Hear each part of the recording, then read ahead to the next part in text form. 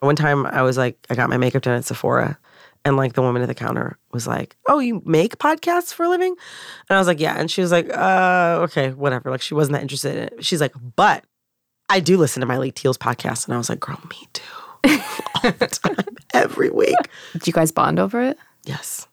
It was interesting because she was younger than I was, I'd say, by a fair amount. She also had like a daughter, I think. She and I had different career goals. We had different lifestyles, but we both got like a lot of the same stuff out of listening to this woman.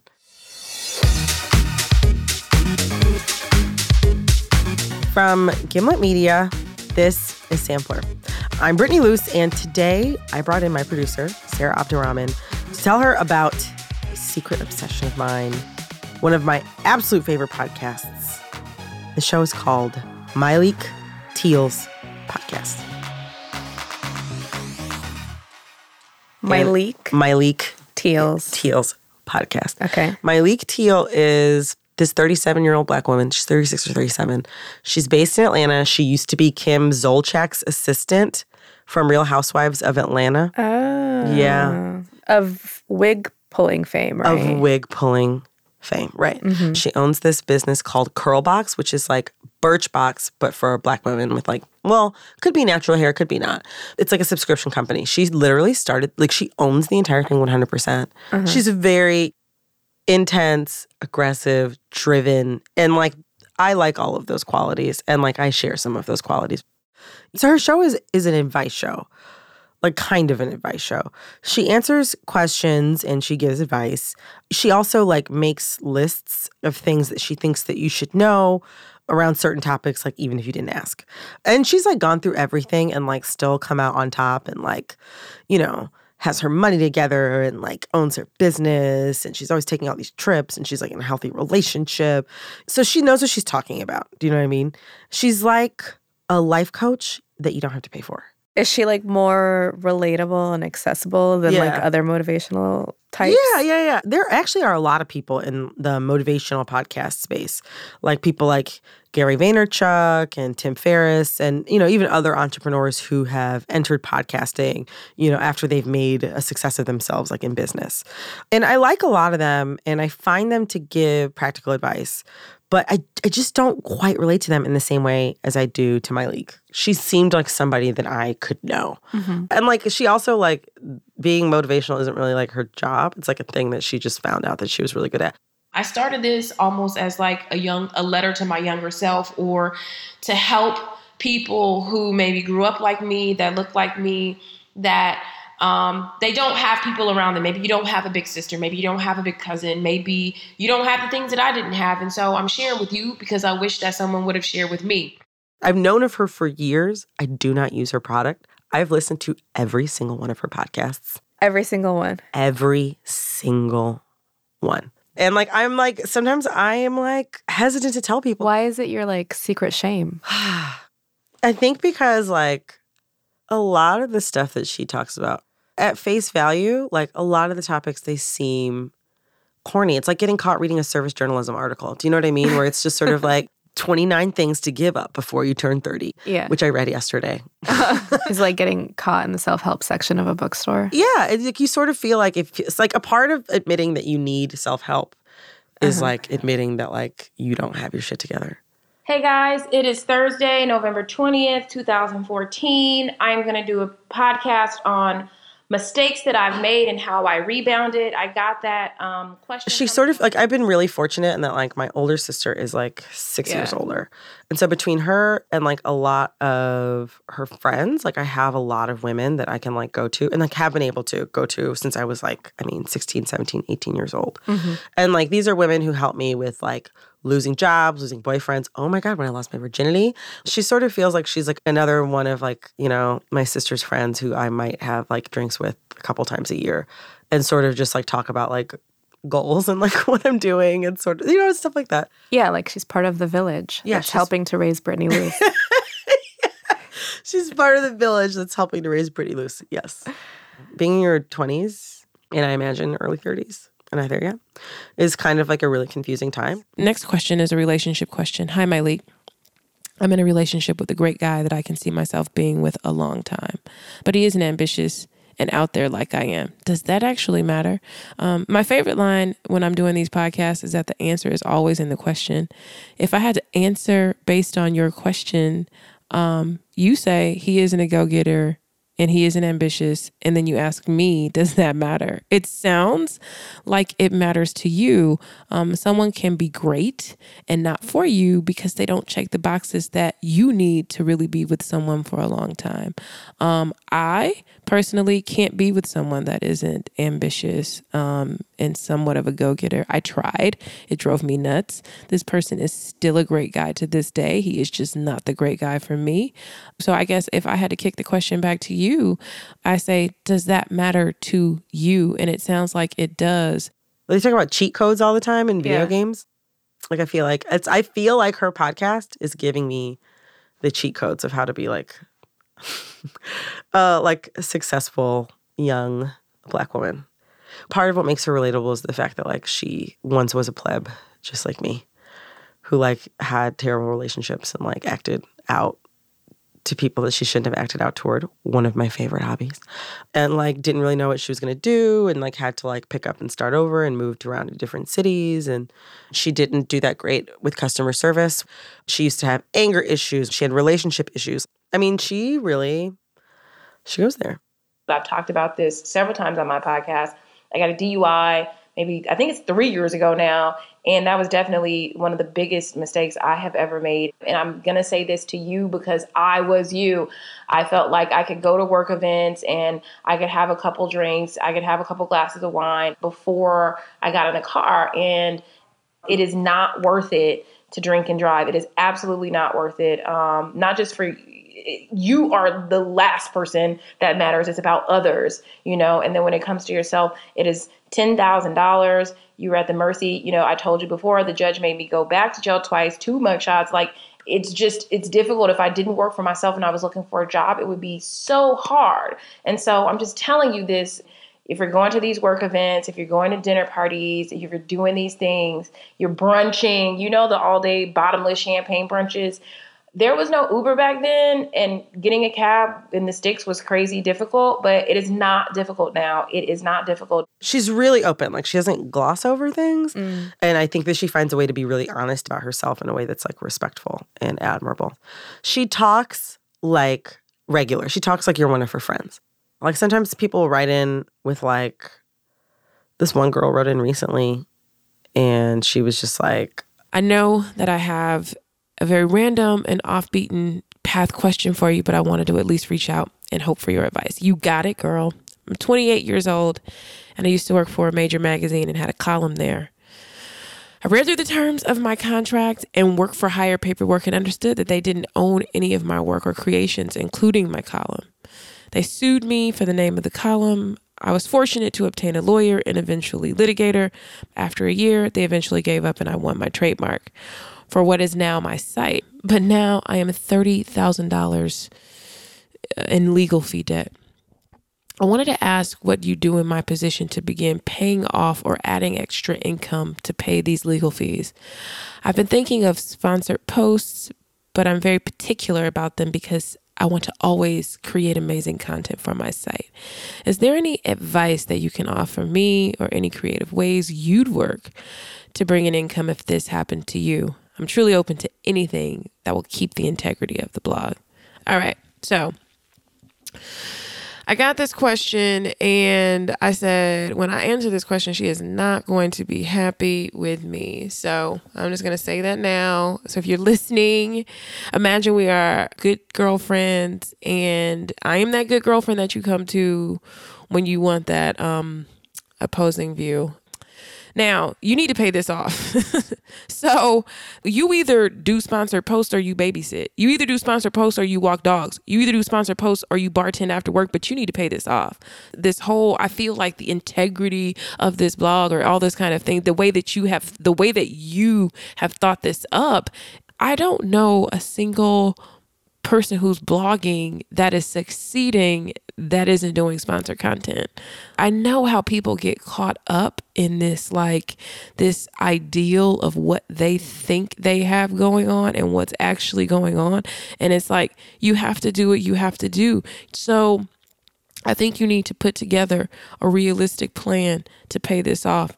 Maybe it's no vacations. Maybe it's no lattes. It's definitely going to be a lot of sacrifice, but you want to pay this back so you can move on. And if you have the traffic and you have the access to, you know, these brands or different people who can help you knock this out, then you need to knock it out. So you are going to have to do it, and you're going to have to get creative with it and be amazing with it, and good luck. So she uses like a tough love approach? Definitely a tough love approach. Sometimes I go listening and I'm like, I need to get my life together. But that is, I mean, that's really what it is. She gives you a good dose of like common sense, a good reminder that like you can kick your own ass to move forward in life, and you can also kick the ass of anybody who gets in your way. And also just like, she just makes you feel like, okay, like I can do this. Like it's time. I'm not going to sit around and wait any longer. I'm not going to waffle on this any longer. Like I'm just going to make decisive actions. So you clearly have a lot of admiration for this woman, it seems like. Maybe a little. Are you going to talk to her? Sarah, I am proud to tell you that yes, I'm going to get to speak to my favorite guru. Coming up after the break, my interview with Myleik Teele.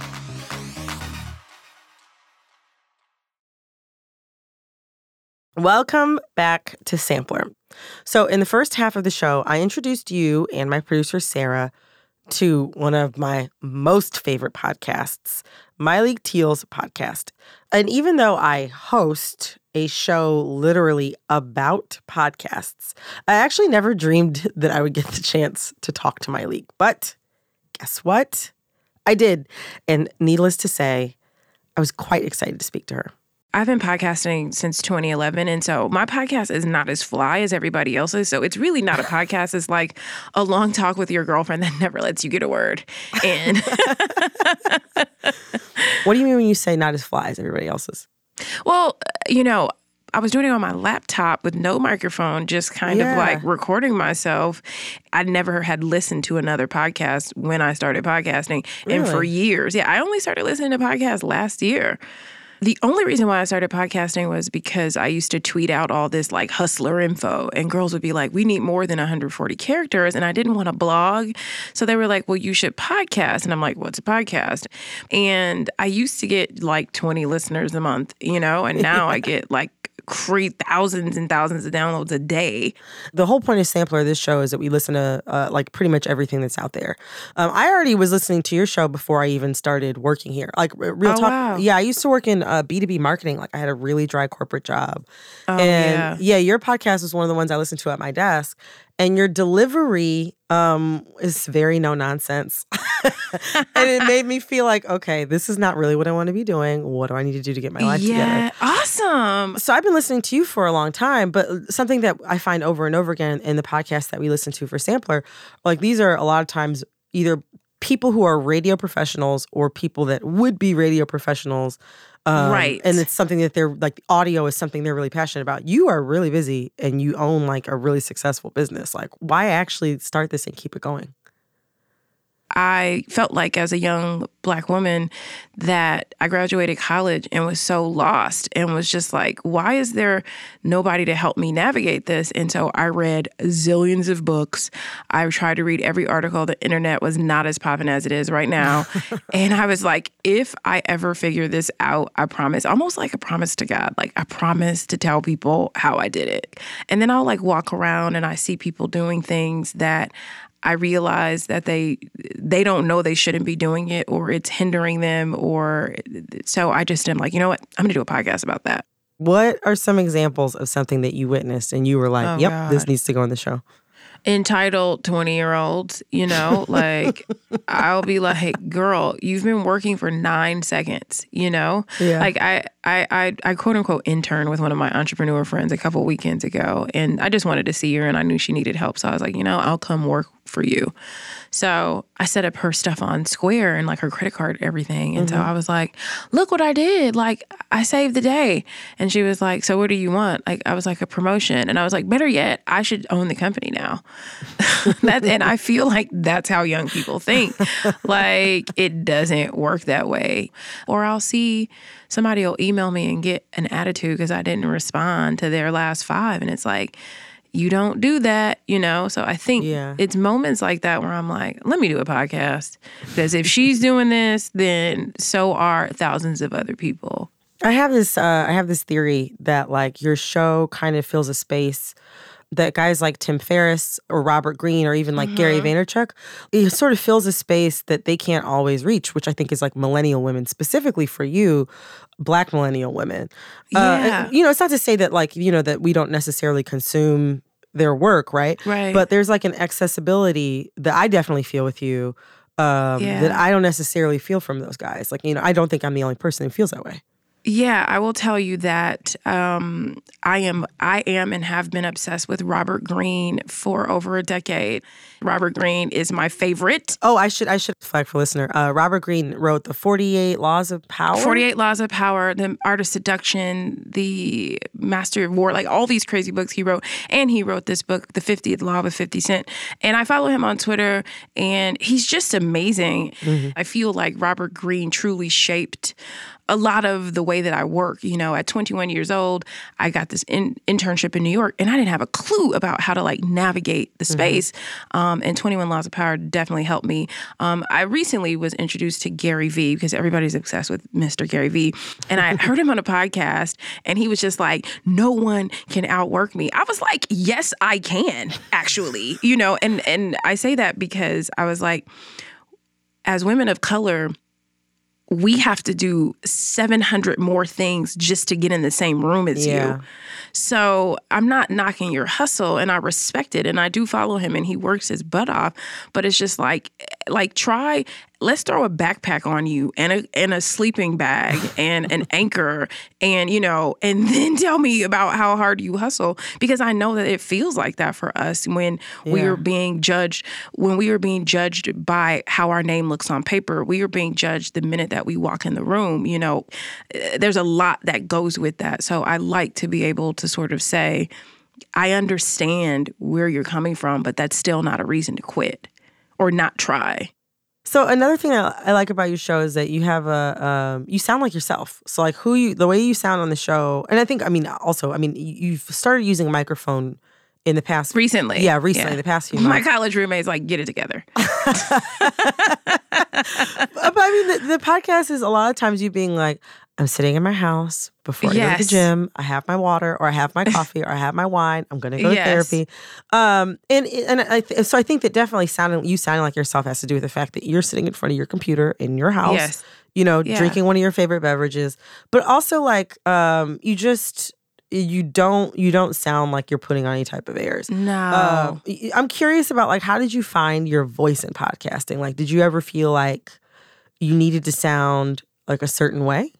No, I just do me. I listen to other podcasts and I'm like, this is great. You know, they've got the music. I listen to Dear Sugar. I love Cheryl Strayed. Like I was a serial fanatic. I do listen to Tim Ferriss. I listen to Malcolm Gladwell, and they have the music and all this. And I'm like, damn, this is good. But then I just kind of feel like I just been doing it this way. And the very first time I took on a sponsor, I remember like I recorded the intro to my podcast like 8 times. And then I just checked myself and I was like, stop. Like they knew what this podcast sounded like when they called you. They know you don't do fancy stuff. Stop trying to be fancy and just do you. How many downloads do you get per episode? I usually get about 70,000 or more a week, like 70,000 downloads a week. That's really, I mean, this is just something that you decided to start doing just to start doing it. I used to get 20 a month. 20 period. Like 2-0. 2-0 downloads. Why do you think it took off? Like, why do you think it's grown like this? Like, why do you think it appeals to people so much? I think so many people, and that's the thing is that I don't just have Black women listeners. I have guys that tell me they listen, and I have my Caucasian sisters, and an Asian girl wrote me like, I know, you may not think that I listen, but I do. And so I just think that like everything that I kind of have talked about, a lot of young people have gone through. Like, I think that the 20s are so tough.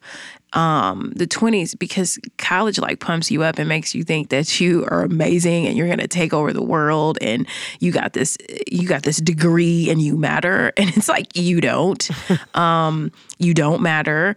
You have to keep learning and you have to try hard and you can't take things personal. And I just think that we've all gone through that, or we had these fake timelines for our life. I'm supposed to be married by now. I'm supposed to be married at 26, and here I am 37, And it's just like, I just try to expose people to the reality of being 20-something and 30-something. You open up a lot about, like, personal struggles, about, like, the way that you grew up, your parents' relationship, your family, legal troubles that you've had when you were, like, in your 20s. Yeah.